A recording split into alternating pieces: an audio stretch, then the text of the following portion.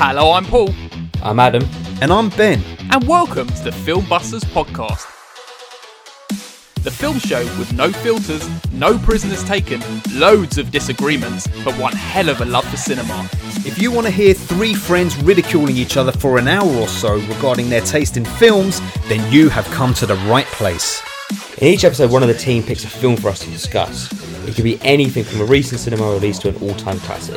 So, strap in and get ready to get mad or get vindicated as we guide you through the murky world of being a film geek. If you like what you hear, you can also find us on Twitter and Instagram using @FilmbustersPod. You can also find each of our individual accounts. I'm at Filmbusters Paul. I'm at Filmbusters Adam. And I'm at Filmbusters Ben. If you want to use your eyes instead of your ears, you can also visit the website at filmbusterspod.co.uk. And if busting makes you feel good, you can also support us at patreon.com/filmbusters for exclusive content. Or shoot over and get some groovy merchandise at society6.com/filmbusters. Alright, can we just get on with this now, please? So the latest on the whole Alec Baldwin thing, as I understand it to be, is that the second assistant or the assistant director on the set has said that it was his responsibility to check that the gun that he handed to Alec Baldwin was clear of live rounds, and he didn't do that. Is this the lady? No. The lady was saying something about how she felt that she was being thrown in the deep end, didn't she? She supplies the weapons, doesn't she? Yeah, So but she was the first ever time she was doing it like this, and she was saying something even before this all happened in like an interview or whatever, that she felt a bit out of her depth and a bit all that kind of stuff. Well, she was 24. She's the daughter of a very famous armourer in Hollywood, apparently. But that goes to show that nepotism is rife in Hollywood, and she just gets the fucking job because her dad was good at it. Of course, and, at such a young age. Early on in her career, someone has now died. But I don't know whose fault it is. For example, they're talking about the fact that people were taking the gun in between sets and were firing off rounds on shooting practice. So is it her job as armourer to make sure those guns never have live bullets in? Because if so, then she's negligible. If the assistant director is supposed to check the gun before handing it over, then he's negligible. But also, have you seen Jeffrey Wright and Harvey Keitel and Ray Liotta have all piled in on Alec Baldwin and said, never on a set do you fire, as an actor, never do you fire a gun without checking it yourself first. It's like the done thing. They're like, he should have checked that fucking gun. Interesting. And they've all gone on record on video to say this. I'll send you the video afterwards. But that's pretty fucking harsh from them, innit? Yeah, I think it's just a culmination of loads of fuck ups, and it probably happens all the time. But this is the one time that it's actually gone fatally wrong. Oh, fucking. But you can imagine people just going out using the guns all the time. Yeah. It doesn't even surprise me. And that's the one time, or it's easy slip ups that just culminated in this fatal accident. How many times do you reckon a gun has gone off on a set where Loads. It's just missed somebody and then we never hear about it? Loads. Because they know that they're going to shut their film down, or they're going to shut down part of the industry. Like the people who supply the guns will have to. Like, imagine this just missed her or something like that. They'd have just gone, oh, okay. Yeah, I'm sure they said that there had been two accidental discharges of the gun on that shoot earlier. Alone on that one film. Yeah, on that Fuck's one film. sake, man. Yeah.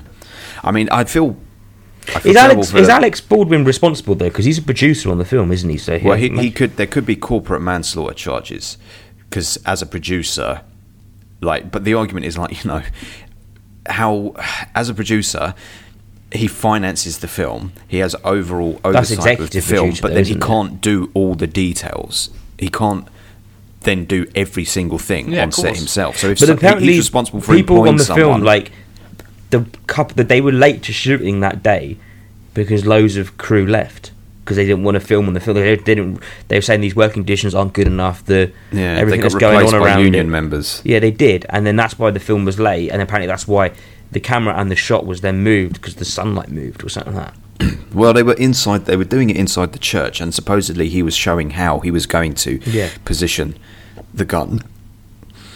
I mean, whatever happens, I'm sure that. Well, I can't be sure of anything, but I'm pretty sure that Alec Baldwin didn't intentionally kill that person. I don't think you've got anyone to feel fucking terrible for him, because what he must be going through now. Yes, of course, her kid and her husband, what they're going through, but to know that you've killed someone completely accidentally, just in the line of you doing your job, like part of his job was pulling that trigger on a fake gun. So like you typing an email and hitting send, and that kills somebody, and that killing someone. It's like, I was just doing my fucking job. But then there'll be all these conversations about, right, well, as producer, if there were complaints from crew that it was an unsafe working environment and those weren't taken seriously, and now someone is dead because of that, then you are negligible. If he wasn't producer, I think you could quite clearly just keep him off scot-free. But the fact that he is a producer and could have changed certain settings, like he uploaded a video a week or two ago before it happened, saying to all those people who are striking, do it, you have to, that it's important that you strike because you need better working conditions. But it's like, but you're the producer, can't you change that? Yeah. Anyway, I don't know, surely he can't be the sole producer of that film. There's so many different producers on there. No, there'll be many. Yeah, he's just probably throwing money in, that's it. But you think, if you're a producer and you're presumably the lead actor, you probably have the most clout. Yeah, you'd say so, yeah. Well, I don't know. It just sounds like a bit of a shit show, and it sounds like 100%. a shame that somebody had to die for a shit show as well. Well, 100% it's going to change now, isn't it? Surely. I mean, you would think it would change. Do you reckon the film will get made? No, I don't. Well, certainly not with him. It's definitely going to have like a cloud over it, isn't it? If you try and release that film. There is almost a part of it that's like, you might as well honour her and like make not her work for nothing. Like, yeah, but also like, but then if the film is shit, which it probably is, it's going to be like some crap B movie, isn't it? Do you want that then getting out there, and it'll be like the film, like more people would watch it because of the fact that this happened, and everyone will be like, oh, which scene was it? Oh, this was the scene. It's a bit ghoulish to release it, I think. Yeah, I think just it will have to be binned. I reckon they'll probably release it. No, terrible. They'll change the laws, carry on filming. Job done. This Old film is for Hollywood that person. fucked up Hollywood. Yeah. You would have thought it would change for Brandon Lee, but apparently not. I mean, accidents do happen and shit, but yeah, of course. But sad old shit, man. Should we talk about something more exciting now? Yes, please. Let's talk about what we're doing this episode, which is Midnight Run. It's a suggestion from one of our patrons, Jamie Russell. It is. Jamie Russell. He has taken the reins and said, boys, you are doing Midnight Run today. You have no choice. And we're going to go and do it because we love our patrons like that. That's right. What do you get as a patron for the Film Busters? All different things. You can have everything from a £1 chip in to a tenner chip in. Gets you things like video content, additional reviews, end of month reviews, bonus episodes where we talk extensively and additionally to what we're covering in this episode you're listening to now. You get the option to select films for us to cover, let people know what you've been watching. Yes. All sorts. You get some T-shirts stickers. and stickers too, yes. Love the stickers. You get a little chat with us, so you can chat shit to us when we're not chatting shit at you. Yeah. Lovely. And we got Christmas coming up. Oh yeah, and we got a special Christmas episode, yes. Don't forget about that. Details to follow, dear patrons. To follow patrons. I don't even know what it is. And if you want to become a patron, you can become a patron at www.patreon.com/filmbusters. And you become a patron, just like the likes of Steve from Movie Drone. Yes, you can. We also have Katie and OC from the For Your Reference podcast. Didgeridoo. And we have Julio from the Contrarians. He's in Texas over there. He's all the way over in Texas. Yeah. And then we have Sean Panda Nicholson. He is one of two Scots on this Patreon channel. The other Scott is picking the episode, Jamie Russell, who we've mentioned previously. Yes, indeed. Next up, we have our old friend Nerd Revert. Not from Texas, but from Albuquerque. From Albuquerque. I think he's from Texas, moved to Albuquerque. Yes. Yeah. Is that not correct? That's right. We also have Fiona Stewart, the mega Joaquin Phoenix fan. Yes, you do. You've got Philip Barantini, who directed the film Boiling Point, which Ben said was his favourite film of the year. Correct. Still is. Yeah, look at those beautiful people. How wonderful. We love you all, and you can join them, so please do. Yes. After this episode, we're doing our monthly roundup of October, so it's all our best films, our top 3 favourite films of October, and our one worst film. That's very fun. We've already recorded it, but you can listen after this episode. Right, before we get on to Midnight Run, should we go quickly onto the quiz? Let's do it. We've got to do it. Well, if this is your first time on Film Busters, we do a quiz every episode where I ask Adam and Ben 2 questions. If they get the questions right, they get points. If they get them wrong, I get the points. The whole quiz is on Midnight Run today. Ben, you're on 31 points. Adam, you're on 23 points.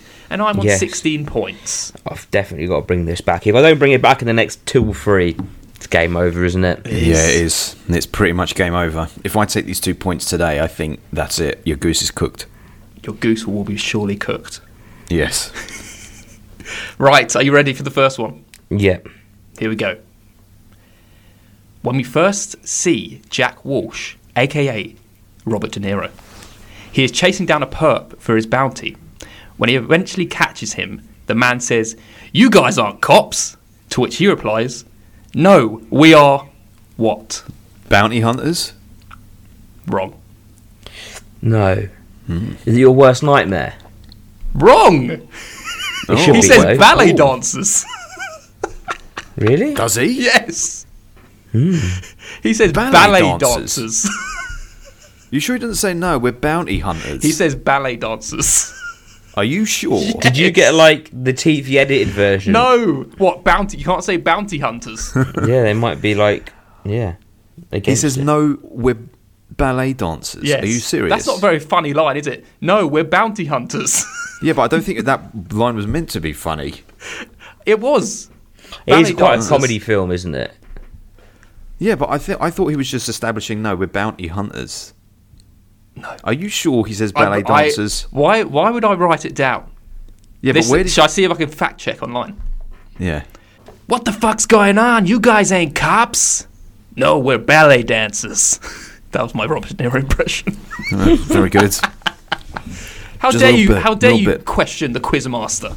I know. Well, apologies. Well, we had the whole joke of what colour Harley Quinn's hair one, wasn't it? Well, yes, it's very true. We have to fact check these things sometimes. You both challenged me hard. There you go. Fair point. Okay, point for you. I got a point. Beautiful. Are you ready for the next one? Yeah. Yes. Right. I don't necessarily need the scientific names. I want you both to buzz in, by the way, because you both have to be the first one to say it. But what did the Duke say his 3 fears were? Okay, I've got it. Can I say it? Yep, go. I'm buzzing in. Go. I'm buzzing in. You don't need scientific names. Okay. Flights, heights, and confined spaces. Wrong. So I knew flights. It's flights and heights and... I don't know. I can't think of the other one. You? You could just be getting sassy with Robert De Niro. You're both wrong. Do you want me to tell you what it was? What? Yeah. Arachnophobia, aerophobia, and claustrophobia. Oh. Arachnophobia. I don't remember him saying that. Spiders, flying. I thought and the flights and spaces. heights, though, it rings a bell. The what? Flights and heights, he definitely said, yeah. No, he didn't say it. He said aerophobia. Yeah, I know. I know, there might be you didn't need the scientific name. I know, but it's a fear of flying. Arachnophobia is spiders, Aerophobia is a isn't fear it? of flying. Try to fact check me again. Well done you. You just got 2 points. I got 2 points. Today. It's fine. I'm not still nowhere near you, but I take that as a win. He might overtake me. Well, maybe. There you That'd go. be nice. And that's the end of the quiz. Ben, 31 points. Adam, 23 points. And me on 18 points. Exactly. Shall we move on to Midnight Run? Let's go to Midnight Run. How much time you got left? Friday midnight, I default. I eat the 450. This Friday? That's 5 days. Forget it. You go find him. Give me Jack, my money. All right, look, listen to me. I'll give you 4. I'll give you 50 grand. 50 grand. I got to chase you down for 1,200. Forget about it. No, Jack, please. Jack, nothing. Forget about it. What else you got? God, I got nothing. This is it. If you don't find this guy, I'm out of business. Eddie, I'll do it for 100,000. 100,000? Are you out of your mind? This is an easy gig. It's a midnight run, for Christ's sakes. Maybe you haven't noticed, but I'm tired of getting shot at. I'm tired of this miserable fucking business, every lowlife that I run into. If you're gonna pay me, you gotta pay me what's right. You want me for this job? Give me what's right. First of all, the guy is an accountant. He's not going to shoot you. All you have to do is find him. You put him in a bag, hit him with a rubber hose, bring him home. Oh, man, it's easy for you to say. Listen to me. It's 100,000, no more, no less, and I want a contract. Contract? That's right. I want it in writing. $100,000, and I'll have the Duke here for you by Friday night. Now, can I have my 1,200, please? You're worse than any crook I ever put a bond up for. Okay, everyone, today we're doing Midnight Run from 1988. This is a film choice from the Mr. Jamie Russell. This is a spoiler episode. We'll go straight into spoilers, no hanging around. So if you haven't seen the film, we'll spoil it for you. So go watch it or just be spoiled, whatever you want to do. But first, Adam, do you want to do a nice little plot summary? Plot summary. Yes. So this film is about Robert De Niro, who is a bounty hunter who's been asked to go and get the bounty of a guy who has pissed off a lot of other people, like the mafia and the FBI, and everyone's after this guy. And Robert De Niro's got to get him from New York back to Vegas or LA. Vegas, wasn't it? No, he pursues him to Vegas. Yes. Yeah, and then he got to get anyway, he's got to get him across America while everyone else is also hunting him down. And it's a big spiral of events. Very big spiral. Not the one with Chris Rock. No, not that one. Definitely not that one. I don't really have trivia, but I'll just say that this year I've been trying to do as many De Niro films as I could, but I kind of took a break a few months back, particularly after Dirty Grandpa, which was just horrendous. So this was obviously on my list, and this was a film which came very highly regarded. I was always aware of it, but I'd never seen it. So the fact that Jamie picked it for us to cover this year made me very excited. And we'll find out what I thought of it very soon. Adam, seeing as you do it every time, do you want to pick the order you want us to go in our first impressions? Yes, I am going to let Ben go first, then I'm going to go, and then Paul's going to go. Oh, is that reverse film busters order? Son. Reverse film busters. Reverse film busters. Okay. Actually, no. I'll do Ben, Paul, me, because I've already seen it before. What, you think you're special, going last? Yeah, I do. Now shut the fuck up and go. I forgot that you'd seen it before, Adam. So, I don't even know what your score was, actually. Nor do I. Deleted it and then I kind of forgot about it. Clever girl. I'm hungover, everyone, so I'm not going to be as articulate as I normally would be. So it's going to be my please bear with me. I have no notes. So watched this a couple of days ago. As I said, I was very primed and prepped to enjoy it. And it can't just be me, but I got huge planes, trains and automobiles vibes from the whole film, because it was kind of like that. It was here's two unlikely people who are stuck together for a prolonged period of time, and we're going to follow them as they journey across America using various different transport methods, and they're going to get into hijinks and pranks and stuff like that. The difference being that this one was also like a thriller. It had all these elements, like you just said, Adam. It had the FBI, it had the bail bondsman, it had the bounty hunters, the mafia. Did I say the mafia? Mm. All of them, as backgrounds to the pursuit across America, and I fucking loved it. I thought it was one of the best De Niro films I've seen, certainly in a long time. It shows that comedy is not a new thing for him. I knew that anyway, because of King of Comedy. I knew he could do comedy, but it just goes to show how when he was at the peak of his career, late 80s, he was able to choose what he wanted to do, as opposed to what he now does, which is just take everything for the money. So he chose to do that comedy because he believed in it. And him and Charles Grodin, they clearly liked each other off camera, and that, to me, comes through in their performance, because they're very comfortable together.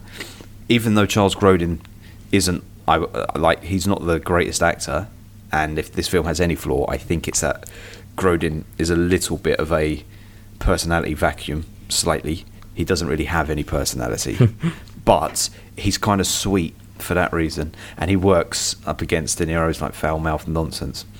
So I'll articulate this better in the main review, but I had a great time. I had a lot of fun, was laughing all the way through, really enjoyed it. I think the score and the soundtrack is amazing. It's a 9 out of 10. 9? Wow. Whoa! 9. Wow, look at that. Well, shall I go now? Yes. Yeah.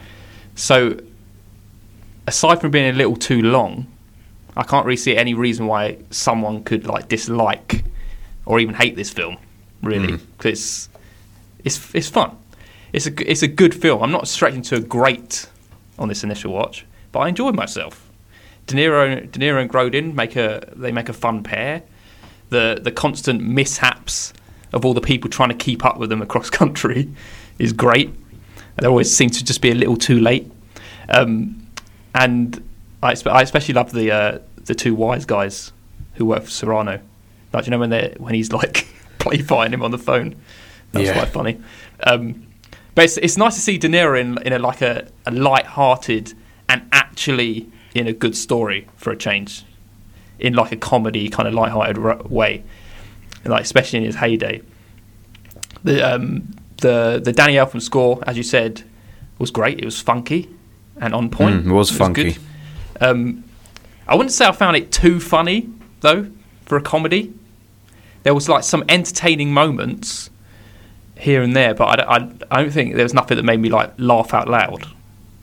I was like maybe a little chuckle at the most. But I had fun. I don't think it's great, but it's good, and it's getting a respectable 7 out of 10. Yeah. Can see that one coming. So when I first watched this film, it was probably about 2 years ago, maybe, if not less. But I watched it and I thought it was kind of okay. And I think I gave it 6 out of 10. Oh, right. And this rewatch has changed my score, and it has gone up. But I don't know how much it's gone up by still. I very much enjoyed it, and it's great to get into it, and it is fun, and there is some great one-liners in it. There is some just classic lines, or you want to classic lines, but you feel like they are classic lines. It's great, just silly, but kind of serious at the same time. You don't know really who to root for. It's just got all these different aspects coming in. But I think I was like, why did I give this film a 6? This is so much better than a 6. I'm really enjoying this. It's got to be an 8. But I feel like the runtime maybe was a bit too long in the end. It's funny that you both say that. It's 2 hours 10 for a film that I clock watched. In my opinion, shouldn't be 2 hours 10. I didn't even realise it was that long. Doesn't need to be that long. Yeah, over 2 hours. So by the end of it, you're kind of wanting it to end rather than being immersed in the magic. And for that reason, it's a 7 out of 10 as well. Fair dues. Before we go on to it, do you want to hear Jamie's review? Yes. We've got a short paragraph from him. He also gives it a 9 out of 10 for clarity. Oh, yeah. He says, as soon as you get that opening scene and hear Elfman's glorious score, you know that you're in for a good time. The developing relationship between Grodin and De Niro's characters is wonderfully observed, and I always have a good time watching this. The thing is, the film again is great fun. Like, you're not going to have a bad time watching this film. It's just by the end of it, it's kind of all the good points are getting strained on because of maybe the runtime of it. Well, funnily enough, I didn't think about the runtime at all. It didn't even occur to me. I thought it was like perfectly paced. It never felt like, not to make a ridiculous comparison, but like with Dune, where I was really struggling with the last half hour in terms of like just wrap it up. With this, it never felt to me like, okay, this is now running too long, because the story all felt natural. It had the right pacing. There was like, what would you take out from it, for example? I don't know if you would take anything out. Yeah, that's the thing. It's weird because it wasn't a point they're dragged. It's just the film might have dragged, if that makes sense. It got to a point in the film where I felt like he got the Duke and had already gone through some mishaps, and I was like, oh, it must be surely wrapping up now. And then I had a little look, and I was like, oh shit, it's got ages. That's not good. Yeah. Well, I don't know. Maybe I fucking love De Niro, so he's just always so watchable anyway. And maybe I was just so relieved to be seeing him just doing his thing. Like, but he is so watchable, and maybe that is what it is. Is there is some great actors in this film as well, but with De Niro's that good, they kind of almost shine away a little bit, if that makes sense. Well, I think the thing that probably made it work the most for me is that we were actually saying before this podcast, we were talking about films. Funny that we were talking about films like this. We were talking about films like Smoking Aces, Snatch, Rock and Roller, where you've got lots of different groups of criminals, normally, that are all destined to meet at the end, and how I don't really like those films because you don't really get a chance to delve into the detail of any of them, so it comes across as silly. Whereas in this one, what I liked was that you had that core storyline, De Niro Grodin, which was I agree, it's not like barely laugh out loud funny, but there were lots of humorous, funny moments in it for me, and that's just how calm Grodin is compared to how De Niro's always calling him like a son of a bitch, you shut the fuck up if he's punching out people. I like that. And I like how their relationship slowly grows and becomes this like odd friendship by the end, but so you're not constantly with them. Every time it cuts back to like Joe Pantoliano as the bail bondsman, or cuts back to those like silly mafia brothers, or the head of the mafia, or the FBI when they're talking to that other bounty hunter, all of those felt good. Like I enjoyed seeing those storylines. It wasn't like as soon as you cut to them, I wanted you to get back to De Niro and Grodin. Like, let's see how they're doing. It was like, oh, I like this because this is funny. I like the fact that the bail bondsman, the guy working with him, was actually informing the mafia as well. I like so that the two obviously. mafia brothers. Like, how did not pick up on that? Let me go get some donuts. And I like the silly mafia brothers. I liked the head of the mafia because he was actually pretty brutal as well. Like when he's saying to Grodin at the end in the car, when he's like, I'll tell you what I'm going to do. I'm going to kill you, and then I'm going to go home, I'm going to shower, and I'm going to go and kill your wife. That's brutal. You know he's in Snatch. Yeah. He's also in some of the Godfathers, I think. Sorry, some of the Sopranos. He is, isn't he? He's in Goodfellas as well, I believe. Isn't he the guy who tells Joe Pesci to go and get your fucking that's shine box? That's a different actor. That's, what's his name? Frank something or other. Frank Vincent, his name is, the guy who you're thinking of. Yeah, Frank Vincent, you're right, yeah. I agree with you, though. Like, I don't think there was any weak characters or group of characters. Everyone was very watchable. At no point I was like, get back to De Niro. I was enjoying everyone's, like, arc through it. And, yeah, I enjoyed it. I just didn't, I don't know. It's really weird. I can't think why. I just liked it. I think it's just it. I just didn't think it was great. I just thought I've had fun with it, and that's it. So I can't really work out why I didn't like it that much, because everyone did their part. It was a fun ride. I don't like the score was great. There was no weak characters really. I can kind of get what you mean with Grodin. I enjoy the fact that they are almost on the opposite side of the spectrum, aren't they? So it's like he's his very physical way to approach things, where he is more like a pacifist, and I enjoy like the kind of discussions between them, and when they do that little stick up in the cafe to get the money. That is the best part of the film. Yeah, it's very clever. It's very good, yeah. But they have some very good conversations between them both. I think they improvised a lot of it as well, which I think is why it worked, because it kind of feels believable. That intimacy between them that grows, like when you spend a lot of time with someone in close quarters over a prolonged period of time, you're going to form a connection. And I just really felt it, and that's why I think a lot of De Niro comedies recently, apart from them just being appallingly written, is that he just doesn't care about the film he's in, and he certainly is not interested in forming any sort of connection or relationship with like fucking Zac Efron. So it feels very stilted and shit and over the top. Yeah, just whereas give me the that subtlety paycheck of this comedy, there's subtlety to his comedy here, because he's like, well, I'm not going to overblow it. It doesn't need to be overblown. Yeah, it definitely felt like he wanted to be there. Yeah, 100%. I think he looks back at, and funnily enough, when we were watching the film, it got to that scene weirdly, right? The scene where early on, what's his name? Lonzo, the FBI guy. Oh, who Alfonso. steals his ID. Alfonso. Yeah, Alfonso. He takes Alonzo. That's it. Alonzo. He takes. He bundles De Niro into the back of that car, and then they're all sitting there with the sunglasses on. Yeah. And then when he comes out, he's nicked his badge and as the car pulls away, he spins around in the street with the badge. I wrote that bit down specifically. That made me was so good. But that scene, weirdly, when I went to see the De Niro talk at the BFI a couple of years ago, that scene they showed, they did like 3 clips the whole evening. One was Irishman, one was Raging Bull, and the other was this. And I thought, that's such a strange clip. Like, when I rewatched it in the film, I was like, I wonder why they picked that clip. But then I was like, oh, maybe it's because it is just that De Niroism. Like, I can imagine that not being in the script, and Same. De Niro whipping around with that like that. It's very natural, very silly, very funny. There was another point. Do you know when they're sitting in the carriage on the back of the train? Yeah. Do you know when they jump on the train and they're having a talk about would they be friends? Apparently that was all improvised as well. Yeah, so I heard.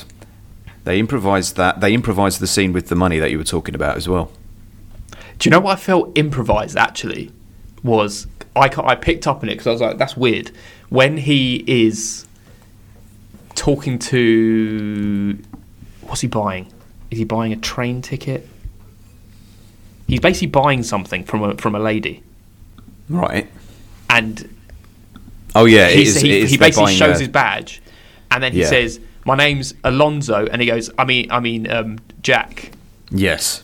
And then I was like, that's weird because you should have kept it with Alonzo. Because then she said... You said, but your badge says Alonzo. I felt like he just said that by accident. Yeah, maybe.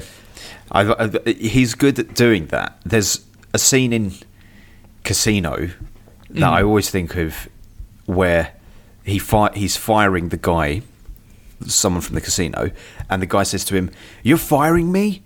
And then De Niro goes, "No, I'm not firing you. I'm firing you." And then he looks cross. He looks cross at himself very briefly, like frustrated. And I always think, you fucked up the line there, haven't you? But Scorsese's like, well, I like this, so I'm keeping it in. Yeah, but it's kind of like he said it in a jokey way, and he goes like, "No, I'm not just getting rid of you. I'm properly getting rid of you almost." Yeah, it probably almost makes it feel more natural because he's like all built up in the moment, and he's like says something wrong because he's so like pent up with anger. I mean, this is why this film probably works for me particularly well, because I adore that De Niro. Like, for me, there is no greater performer than De Niro in his heyday. He just his not just the intensity of certain roles, but how, forget him, all the stuff about him being real method. It's his presence on camera. He is so watchable. Every little glimpse, the little smirks. I love it. Whenever you see a De Niro smile in a film, I love it. Yeah. A little smirk. It's like, oh God, that feels like, you know, it feels like the Paul Hollywood handshake from Bake Off. It's like you want to get that little smile from De Niro. When you get that little smile, the smile and the moment, yes, the moment it happened in this film was when Charles Grodin said to him, "What animal would you have sex with?" Because of the fact that it was improvised. So he was like, the smile comes to his face. It's like, I like that. And I also like the silliness of like the other bounty hunter and him punching him out almost every time they meet. Yes, yeah. I think it does. You can feel it that he's 100% having fun with this film, and just like showing that moment with showing his FBI badge. Yeah. That instantly, I don't know why, but that is my most standout shot of the film. I really enjoyed it. And I wrote it down, and it doesn't surprise me that maybe that's why they showed that, because it feels so natural, and I can imagine him just having fun with the crew and just be like at the end of the shot, and everyone just laughing. Yeah. Also, it's a great way of kind of just saying what the film's about. It's like a tone setter for this film. It's like almost if you wanted a trailer, it's like that. I enjoyed as well with Alonzo, where all his little cronies around him, and they're almost saying the most obvious things, and he just keeps looking at them at the end of each scene, like, shut the fuck up, we know what's going on. There was loads of actors that were part of Alonzo's crew that I'm like, I recognise you, but they were like young versions of themselves that have gone on to be in things. Yeah, there's one guy particularly, I was like, but I couldn't place him. I actually haven't even looked at the cast to see who it could have been. But Alonzo is actually... Oh, God. I've forgotten his name now. Yaphet Kotto. He is Mr. Big in James Bond in Live and Let Die. This means nothing to me. I'm trying to think what his actual name is in it, though. Kananga. He's Kananga. He basically gets stuck with this. He gets hit with a dart right at the end of Live and Let Die, and he inflates. He inflates and he explodes like a balloon at the end. It's so great. His eyes like popping out his head. But anyway, back to Midnight Run. Yes. Joe Pantoliano as the bail bondsman was very funny, very engaging. Liked his energy throughout. Loved it when he had to run to the Chinese restaurant to pick up the phone as well. He does have some good energy in this. Good, I think he always energy. Does. Yeah, he does. I can't think of something energy that I've seen that's bad. The first film I ever saw him in was Memento. Yeah, Memento, So Matrix. he's always Teddy to me. He's in The Sopranos always as well. Teddy to me. Yeah, he's in Sopranos. I feel like I saw Memento before I even saw Goonies. I feel like I saw Goonies late in life because then I was like, oh right, it's Teddy from Memento. Or maybe I saw Goonies and just didn't. Who is it? He's in Goonies. Yeah, he's one of the brothers in Goonies. Oh, okay. One of the. I was thinking he was one of the kids. No. Him and one other guy are Mama's sons in the Goonies. Oh, okay. I'm not the biggest fan of the Goonies. No, I'm not. I do. It is good. It's good fun, but it's not. It is good. Cult it's not following in it. Yeah, some people just absolutely adore it. I don't absolutely adore it, but it is good. My biggest memory of the Goonies is right at the end. There's a guy who has loads of money or something, and he gets really excited and he throws it all in the air, and you get a shot of him throwing it in the air, and it cuts to it all going into the sky, and then another thing gets thrown, like another bit of money. Like, oh yeah, it's not enough money. It's not enough money. Keep throwing money up in the air. And I always remember it. I always used to rewind it and be like, look at this scene, it's shit. You're so funny about things like that sometimes, and these are the things that stick with you and like get in your craw. Yeah. The score is super cool in this because it is true what Jamie says. As soon as you hear that score right at the beginning, that funkiness, it's like the you're guitar tapping strings away and bass to it, solo. and you're enjoying it. You're loving it. You're loving it. It's like I'm with this. And at the end, right at the end as well, when he's like, "Well, looks like I'm walking," and then the credits kick in and the music kicks in. You're like, oh, "What a great ending!" Yeah, it's so 80s, isn't it? It is very 80s. That is a good ending. It's It's very like detective noir, kind of like Yeah. like all the bass. Yes, it's very, very Beverly Hills Cop as well, though.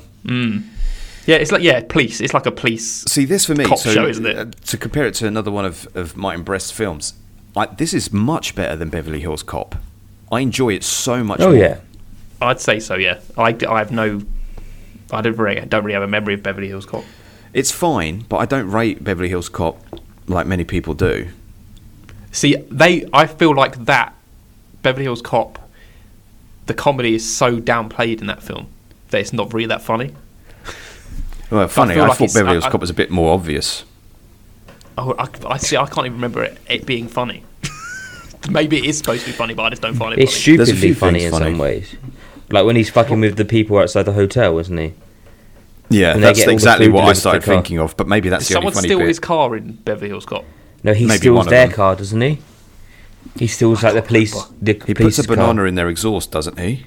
Yeah, or something We like have that. great memory of this Or a film. sausage in their exhaust? And he keeps getting all the food delivered to them. Yeah. Anyway, let's stop talking Epic about film. everything but Midnight Run. We keep going off on tangents about other films and shows.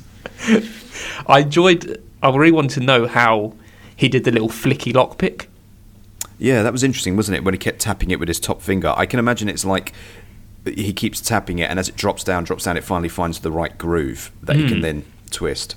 It was very, very good. I liked that head mafia guy. I mean, he was funny, but also intimidating. And there was a guy that was with him all the time who I just can't unsee. He's from Seinfeld. He's Bookman, the library detective in a Seinfeld episode. I watched that one the other day. There you go. And it was him. Another Lots of good good faces moment in it. as well. So he's speaking to Eddie on the phone, and he's getting angry that he's passing the job off to the other bounty hunter, and he's like, "I'll shoot him and dump him in the swamp." And then he looks at Duke, and he's like, "No, I'm not really going to do that." Yeah. It was a good facial expression. It was. It was very good. The funny thing about this film is that it's actually quite hard to talk about why it works so well. It just kind of does. It does just click with you. It doesn't flows click well. with you so much. Yeah, it was just a very just peak enjoyable cinema. Like I'm watching it and I got exactly what I wanted out of it. Like I say, the only I would say if there was a negative, the negative I think for me was Charles Grodin. Now let's talk about Charles Grodin for a minute. I literally only know this man from Beethoven as the dad. Yeah, from that's the only thing I know from. Yeah. Well, the dog film. Yeah. Oh. He was the dad in that. So when I saw that him and De Niro in this film, I was like, oh right, so Charles Grodin is going to actually be turning up and doing some acting in this film, and he kind of isn't. Like, you know the way he looks, his face is very ordinary, his clothes are very ordinary, and his whole disposition is kind of very ordinary as well. And I know that was probably the character. That's the character. He's meant to be very chilled and zen and all that, but I kept thinking, I don't know, I just must have built it up in my head, because I thought when De Niro catches him, in a very funny scene as well, by the way, when he's behind the shower door, and he's like, get that dog out of here. When he catches him, I'm like, oh, he's not going to really have caught him here, because Charles Grodin's just playing this role as someone who's a little bit low-key. Yeah. Charles Grodin's going to suddenly disappear, or go off here and do this. But that never happened. He was just like, well, here I am, I'm this accountant, I'm this ordinary guy. Maybe if I'd known that was how it was going to be from the off, I would have viewed it a little more kindly, but I kept waiting for Grodin to turn it up a gear, and he never really did. But it kind of works as the antidote to De Niro. Yeah, that's what I'd say. It does kind of, because he's very like elaborate bounty hunter, violent and like swearing all the time, and then he's just very downplayed man, just dishing out average wisdom. The way De Niro says "son of a bitch" in this, he says it so much. He keeps got you son of a bitch. You son of a bitch. No one delivers that line like him. People don't say son of a bitch enough. That's a very good insult. How about the bit where he says he's saying who his phobias, and he's like, I'll give you fistophobia. Yeah. He's great. I think these things are funnier to think about than when they actually happen in the film. I had a good time with it all. I still had a good time with it. Everyone was very good. This is very hard to talk about because I know. I knew it'd be hard to talk about coming into this film. Yeah. It's because it's like a subtle comedy. Yeah, exactly. No, and it's kind of like you just kind of talk about your bits and then move on. Yeah, there aren't too many layers. It's like with Nice Guys, right? Because you really disliked it. I think there's a little bit more like mystery elements to Nice Guys, so you can kind of talk about it. Yeah. But also the fact that we Ben didn't also like had it. the extra element that you didn't like it. But there you go. So this is what's interesting, is that even though, for me, this is better than Nice Guys, there's more to talk about for Nice Guys because of those layers, as you mentioned. There's more to talk about. Whereas in this, it's like everything's just working well. So there isn't as much to go into other than how happy I am that De Niro's doing something. That's why I find it very hard. That's why I was just like, aside from it being too long, I don't really see why someone wouldn't like it. Yeah. No, I can't see. Maybe some people will be like, "Oh, I wasted my time. It wasn't funny. I didn't find it funny." Maybe, but it's still entertaining. Unless you're coming into the film thinking, "I want to watch this film because I want to laugh so much." Yeah. Unless you're that kind of person who literally looking to laugh, I don't think you can blame it for not being that funny. No. It's still entertaining. Still entertaining. It was good. You want to know what other stuff the writer did? Yeah, go on. He did all the Bad Boys, which I've never seen a single Bad Boy. Bad Boy for Life. Oh, Bad Boys! I thought the film was called All the Bad Boys. No. I was like, what is that film? All of those Bad Boys films. He wrote all of those. Oh, no, hang on. He actually really? wrote the first one, and then they took his story for the subsequent ones. I see. Oh, my Lord. So I've just found out something live. Okay. They did a television series spin-off of this film called Midnight Runaround. Really? Who's in it? And it was, well, not De Niro and Grodin, but those characters. So someone called Christopher McDonald plays Jack Walsh. And who's Marvin? Was Marvin Charles Grodin? Well, Marvin Dorfler is played by someone called Edo Ross in this. Anyway, basically, they've made a television series of it, which ran for how long? Oh, no, sorry, it's not a television series. It's a TV movie. So it was a spin-off. Oh, okay. Midnight Was it Run do you reckon Around. it's a spin-off, or do you reckon it's just when did they make it? They made it 6 years later. Oh yeah, And it's probably a sequel. Bounty hunter Jack Walsh heads for a small rural community in Oklahoma to bring back a young bail jumper, only to discover that the entire town has united to prevent the young man's arrest. I mean, the thing is, you could watch it and go, "Oh, this was quite good." They've just made that again, because why'd he go after him again? I think it's a different guy. I don't think it's the accountant. Oh, okay. I think it's a different guy. Yeah, his name's not Marvin. It's Jonathan Mardukas. Yeah, there you go. So I think for good reason, De Niro and Grodin didn't return for that. So for the Bad Boys, like, I guess, I mean, from memory, the first Bad Boys film's okay. I haven't seen any of them. They're not really. Yeah. It's Michael Bay in it. Are they all Michael Bay? Oh, there you go. Are they all Michael Bay? I believe so. Apart from the new one, maybe. I feel like the new one is Michael Bay. It is Michael Bay. It is Michael Bay, yeah. Bad Boys 2 was directed by Oh, yeah. Well, that's why I've stayed away, clearly. I hate Michael Bay. We know. But, just, I think the difference, basically what you're both saying, kind of your score reflects how I imagine most people would feel this film is, which is like 7, it was good, I had a good time. I haven't really got much to say about it. Whereas I think, for me, it's a 9 because I can imagine watching this again and again and again.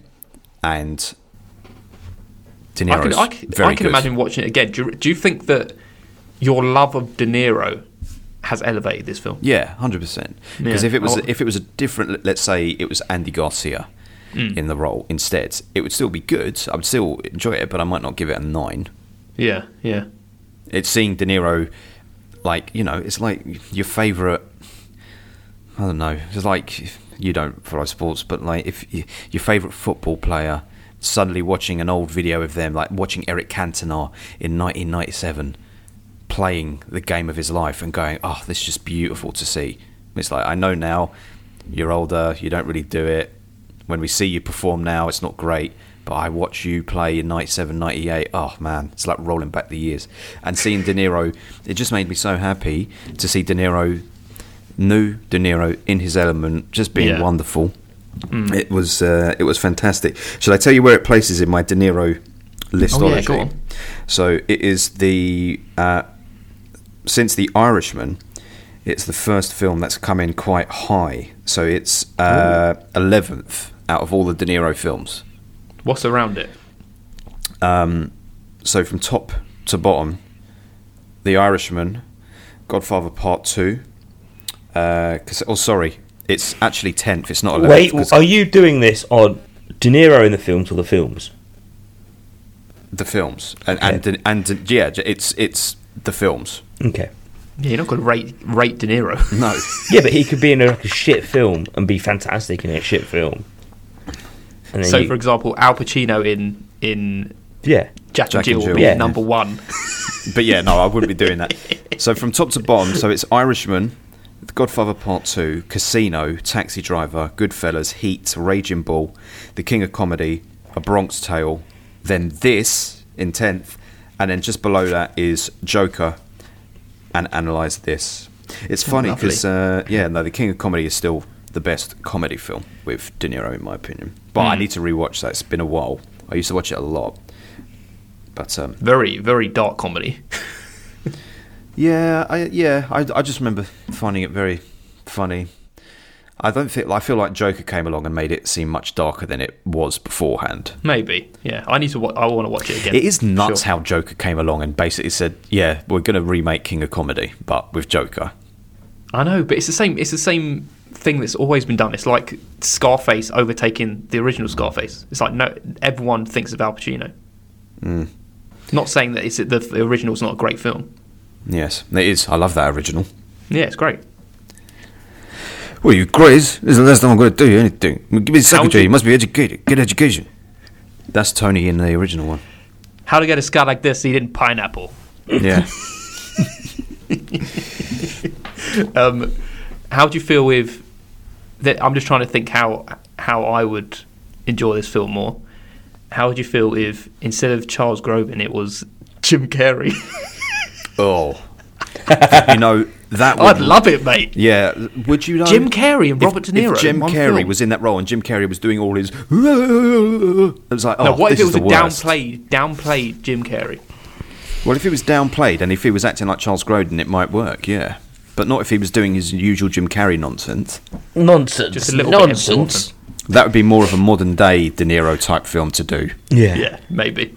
Like yeah. I mean, maybe it's better that Grodin was as understated as he was, because if he did start doing that sort of silly flapping about the place, look at me wibbling my hands and gyrating, and this is funny because I'm moving my hands all over the place and talking in silly voices. It is funny. It's like we're not children. This isn't a clown's party, Jim. It is funny though. Go into the kids' room. The adults. Okay, how about this? Here, I found it. It's Robert De Niro and Robin Williams. That was going to be the casting. That Did would you know be that? amazing. They were going to cast him. Really? I think I would enjoy it more if it was him. I agree. You could almost see Robin Williams in that role. Yes. I don't know definitely. why it didn't happen. Something happened, and he ended up not being able to do it. But that would have been, yeah. But props to Grodin because it still works. It's not that he didn't act well. He acted the role that was on paper. It was just very subdued all the way through. Like he didn't I think the thing about it was Grodin didn't emotionally react to things like when the guy's telling him, "I'm going to kill you," and like when he was picked up by De Niro and being returned to the bail bondsman, like he knew he was going to end up dying, but he was more like, it's "Well, not a way a you're person taking would me back act. to my death. I'm going to die there. I can't do that." There wasn't any. No, stop! You can't do this. There was Where's no the emotion behind your words? Yeah, it was very. I'm just calmly assessing my situation, but then that was his carefree attitude, like young Adam. Yes. Adam's got a new tattoo. Everyone. Oh yeah, I forgot about that. You have. I forgot about that. Yeah, Is that you're not going to tell anyone, Adam? that's it. Do I need to tell people? Only if you want to. Me and Ben are going to get a tattoo tonight together. Are you? Yeah. Oh God, I might throw up if I did. You'd be bleeding all over the place with your I've got to thin pull out the alcoholic blood. reserves, so I'm better for tonight. Anyway, I kind of don't have too much more to say about this film, but I say that with all the love in the world. I just think it is what it is. It speaks for itself beautifully, and I'm a huge fan of it. And it was so good to see De Niro riding the wave again. Yeah, I'm a fan of it. I'll say I'm a fan of it. Yeah. Yes. I would definitely watch this film again. Yeah, I would watch it again. yeah, 100%. I would. Yeah, I would. You get a nice feeling from it. You do. It's funky. It's cool. It's fun, and it could totally feel like a sort of, if I'm sick on a Sunday, pop it on, lie on the couch. Great entertainment. Definitely. It's that kind of film. For sure. A little hug. Yeah. Oh. So there we go then. Do you want to hear what some other people have to say? Yeah. Our lovely fans on Twitter. Yeah. Okay, first we have Steve Price, and he says, one of my all-time favourites. Ooh, big Look talk. at that. All-time That is favourites. big. That is big. And we might as well go straight on to the next one. Rob1977 said, it's my fave movie. End of. Oh, wow. Favourite movie? Wow. Yes. No, it's look at that. fave, not favourite. There is a lot of love for this film, considering that Jamie Russell gave it a 9 out of 10 as well. Yeah. Ben gave it a 9 out of 10. Ben's given his last films a 9 out of 10. What do you mean? You went with Halloween, Oh, Halloween Kills, yeah. and you even went back to see Halloween Kills since then, haven't Your you? average is going up this month. Yeah, well, this month it's been a cracker for films.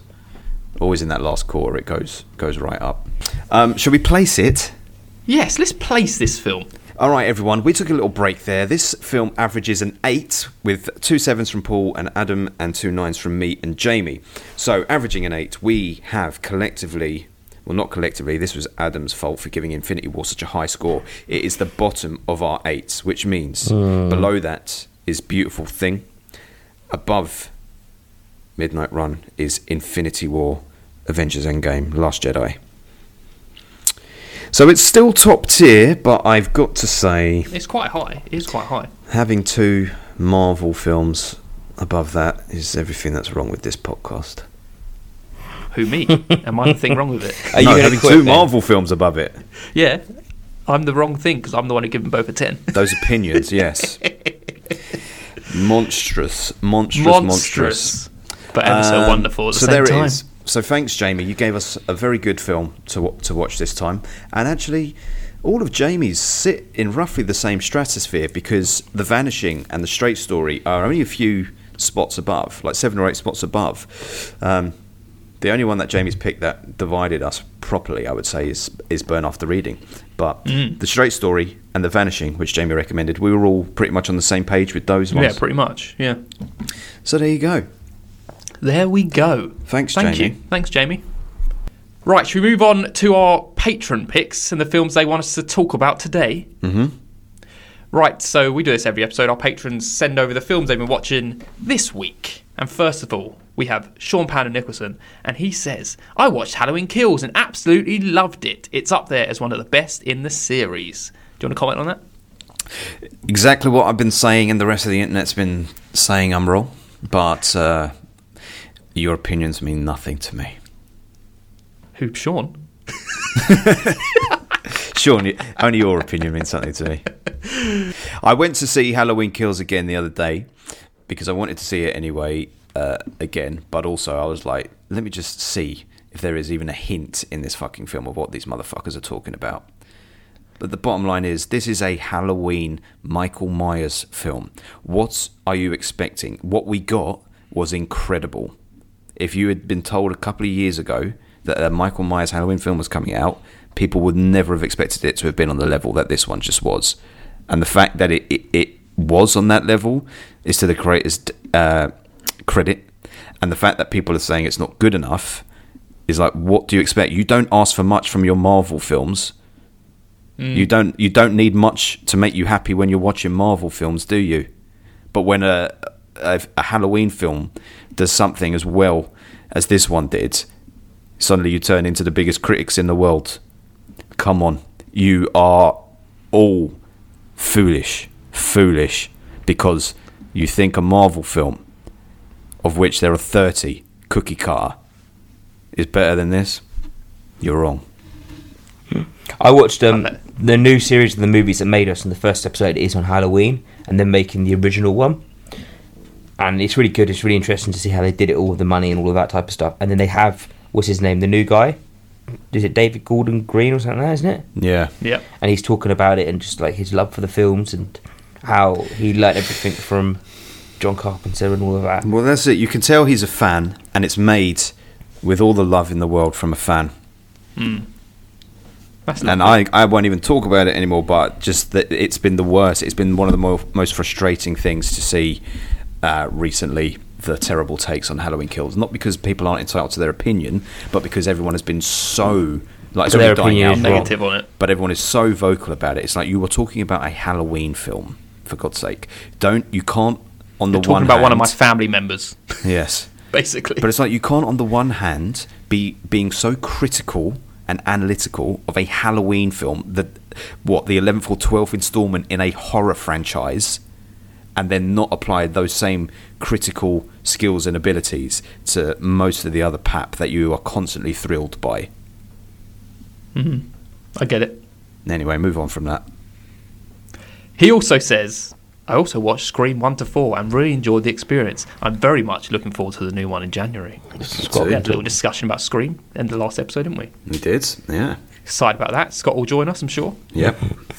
He said, I also watched Southland Tales, and I really got to say it's not as bad as everyone says. It's a bit too ambitious and thinks it's cleverer and funnier than it is, but I really enjoyed the experience. It definitely would have worked better as a TV show, so that the characters and world could have been more fleshed out. As it stands, it's a beautiful, bloated mess that I kind of love. I've watched Southland Tales a very long time ago. What was Southland Tales? It's by the director of Donnie Darko. What's his name? Are there cops in it? Something like does that. it follow cops? It's got Sean William Scott in it. Yeah, I watched that like 15 years ago. I thought you were talking about something new. Yeah, I remember watching it ages ago. I remember liking it, but I can't remember anything about it. Same. I remember liking it. That's it. Yeah. But I'd like to. I remember Justin Timberlake's in it, and he's got a scar on his face, and then he does some singing. Or something. No, I don't know. That's not what I've seen. Then there's no Timberlake in this. I'm pretty sure he was in it. He lastly says, I've been watching the new season of Succession. Watching a bunch of horrible people screw each other over has never felt so good. I wanted to, for my end of month update this month, not even talk about films and just talk about how amazing Succession is. It's one of the best things I have seen in my entire life. I feel it could be in the top 3 television shows of all time if it keeps up this quality. to the end. I've only watched season 1, but it is just perfect. Oh man, just wonderful. I just watched the therapy episode last night, Ben. Did you recognise who the therapist was? No, who is it? I did reckon he did seem familiar, but I didn't go, you're definitely that person. It's the lead from After Hours. Is it? Yes. Ah. Just older with a big old beard. Yeah, he doesn't look... Anyway, that episode was brilliant. It's like, I think I said to you the other day, Ben, it's like, I was enjoying it, but it hasn't quite smashed, like, it's just been coasting almost, and now it's suddenly, everything's falling into place. It's like, the build-up is over now, and now we're in for the chaos. Do you know, the funny thing about it is it gives me joy to even think about watching another episode. Like some TV shows you're like, I'm in it and it's good, but it's like, I'm just going to, now I'll watch this one, now I'll watch that one, I'll watch that one. I mean, kind of two minds of it though, at the moment. It's like, because obviously the new series is airing at the moment. Yeah. It's like, I want to binge all of it and catch up now. That's what I'm going to do. Because it's like, you're going to see shit on the internet. Exactly. That's why I have to do it now. Mm-hmm. Especially when you know the characters, it'll definitely spoil it. Yeah, but there's also part of me that just wants you want to savour it. You want to watch here and there. But. I know. Next up, we have some words here from Julio. He says, "Talk to me about Lynch's Dune, boys. Since you adore him over there, I saw Ben gave it a 3.5 and Paul gave it a 2.5. I was bored out of my mind, but I'm glad I watched it before the new one, which is slightly more lively, but it still left me a little cold by the time it was over. I just had fun comparing the two." I mean, the David Lynch Dune, like, he infamously doesn't even like to talk about it because he is so heartbroken about how that ended, and this is why he always goes for final cut on his movies now, because he's said that they essentially butchered it. Even if it had been done Lynch's way, I don't think it would have been one of his best films, because it was like Lynch working from already existing text, which is not something he does. Like, Lynch creates himself, whereas here he was like having to take someone else's work and then put his flourish on it. I still enjoyed elements of it. It's not a great film, but I still think it was good. And I got to say, I would recommend watching it before going to see this new Dune film, because it just helps. It's almost like giving you a little bit of research before you see this new one. See, this is the thing. I didn't want to watch it because I want to kind of find out everything that's happening first time round from this film. That's fine. And I might watch it afterwards, and then and then I'll just see what the difference was. But like, basically everything is in Lynch's one as well, just done differently. But everything there was no surprise in this film. Yeah, but not. It doesn't look like that one. Butthole worms. You're so crass. Yeah, disgusting. Luckily for Julio, we also have a little discussion about it in our Patreon episode of the month. Yes, that's right. So you can check that out after this episode, Julio. Go check it out. Should we see what else Julio had to say? Yes, please. Yes. It was on a slightly more positive note. I also watched Undisputed, a 2002 boxing movie from Walter Hill, and it was actually quite fun. My Walter Hill exposure has been quite limited, but this was encouragement to check back more of his work, much like Another 48 Hours was a discouragement to do so. I don't know who this is. I'm going to type Walter Hill in right now. He did a film called 48 Hours, which was an Eddie Murphy cop film. I've seen them both, and I cannot remember either of them. Oh my God, he did The Warriors. Warriors. No. Hell I've never seen yes. That. You never seen Warriors? No, never. Really? Yep, really. I thought you'd be all over that. Well, I've never seen it. I feel like that film's got you written from top to... If we weren't going to a gig tonight, I'd bring it over and you could borrow it. I'm not so sure. Really? Why? I don't know. It just seems like a Ben film. I'm not sure. Well, keep it in the back pocket. When I look at all the other films that guy's directed, I can't imagine liking Warriors. It's nothing like Warriors. No, everything else is completely different. Warriors. Oh, damn. Southern Comfort. He directed Southern Comfort. Yeah, that's a good one. That is a good one. That's a weird one as well. Yeah, very weird. Drug-induced. Yeah. All those, like, Cajun community at the end. Fucking mental. But also this Undisputed, I don't know what that is or who it's about. It's a boxing movie. I thought Julio didn't like boxing movies, or maybe I've got that confused. I'm pretty sure when he covered that Stallone De Niro one recently, he had some comments about boxing films being all the same. I definitely said that before. You always say that, yeah. Well, There we go. Katie and Oti are up next, and they say, if you were looking to sink your teeth into a dynamic offering about the future of food, the next thing you eat slavers together unique human creativity and technological automation. Opens to an interesting topic of consuming meat that is humanely created and lessening impact on the environment than growing vegetables. Tasty times ahead. I haven't heard of this. I haven't heard of this. I can't remember the last time they watched something that we'd heard of. I know. They are the trailblazers. They are. They're very contrarian with their picks. That's true. Without knowing too much about it, it sounds like this is artificially created meat. Which I'm not sure how I feel about this. Surely it's not artificially. Sure, it's like protein based or whatever they want to call it. Yeah, protein based stuff. Yeah, all that kind of stuff that they make. I'd imagine, unless you're eating a bit of plastic. Well, we have to watch it and see, won't we? Yes. Tasty times ahead for us. I love meat, though. God, I love meat. I don't need it anymore. I literally don't even think about it anymore. I had a McPlant burger. I had that the other day. Well, nice, wasn't it? It's all right. I quite like it. Yeah. I mean, the thing is, McDonald's... You were giving your money to McDonald's and Primark very freely in this episode. Was that even in the episode, the Primark thing? I can't remember. It was in the last one, the patron bit. Okay, and should we do final?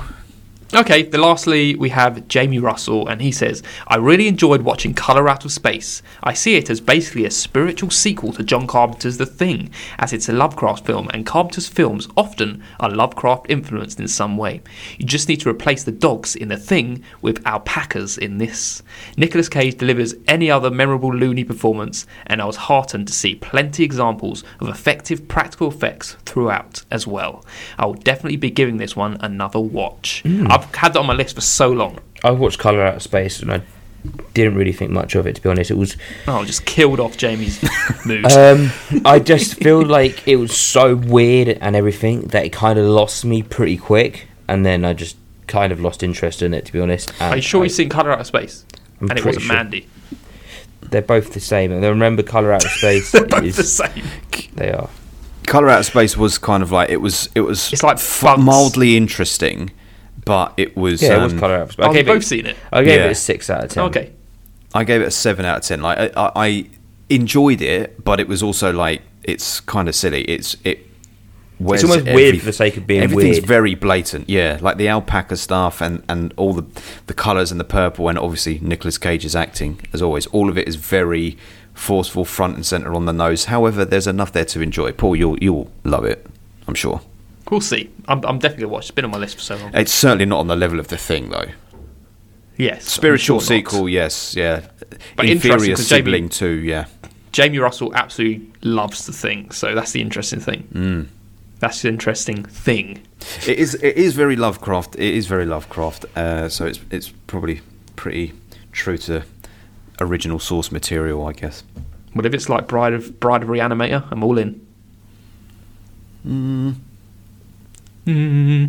I actually think it's a little too like sanitized in places. Like it has too much, even though they're going for weird. It's too obviously weird. It's like artificially created weird. So you're very aware that you're watching weirdness in a film as opposed to being immersed in it. It's more like you're observing it rather than actually feeling it. Okay. Anyway, check it out.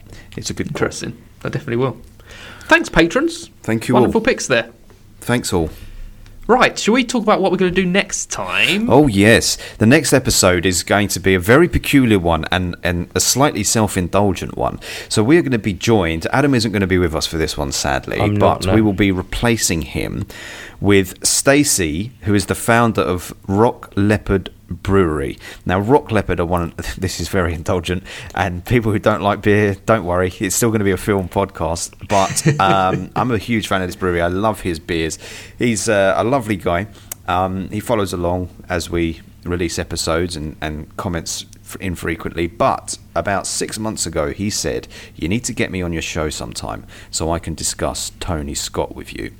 Now, Tony Scott is a director that I've seen some of his films. I've got to say, I don't think of him too highly, generally, overall.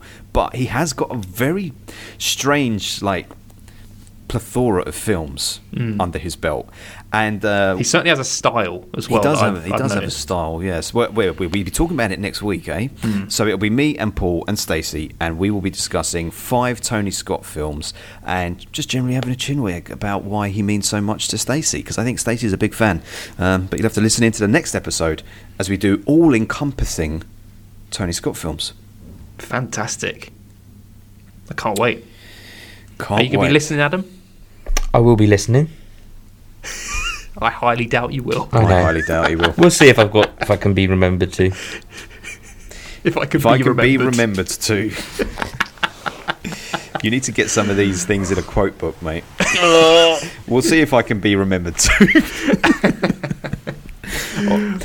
Anyway, cheers everyone. Thanks everyone. I'm going to try and recover from the hangover over the next 4 hours so that I can bounce back. And see me. I wish you the best. Yes, thank you. Tales Masters.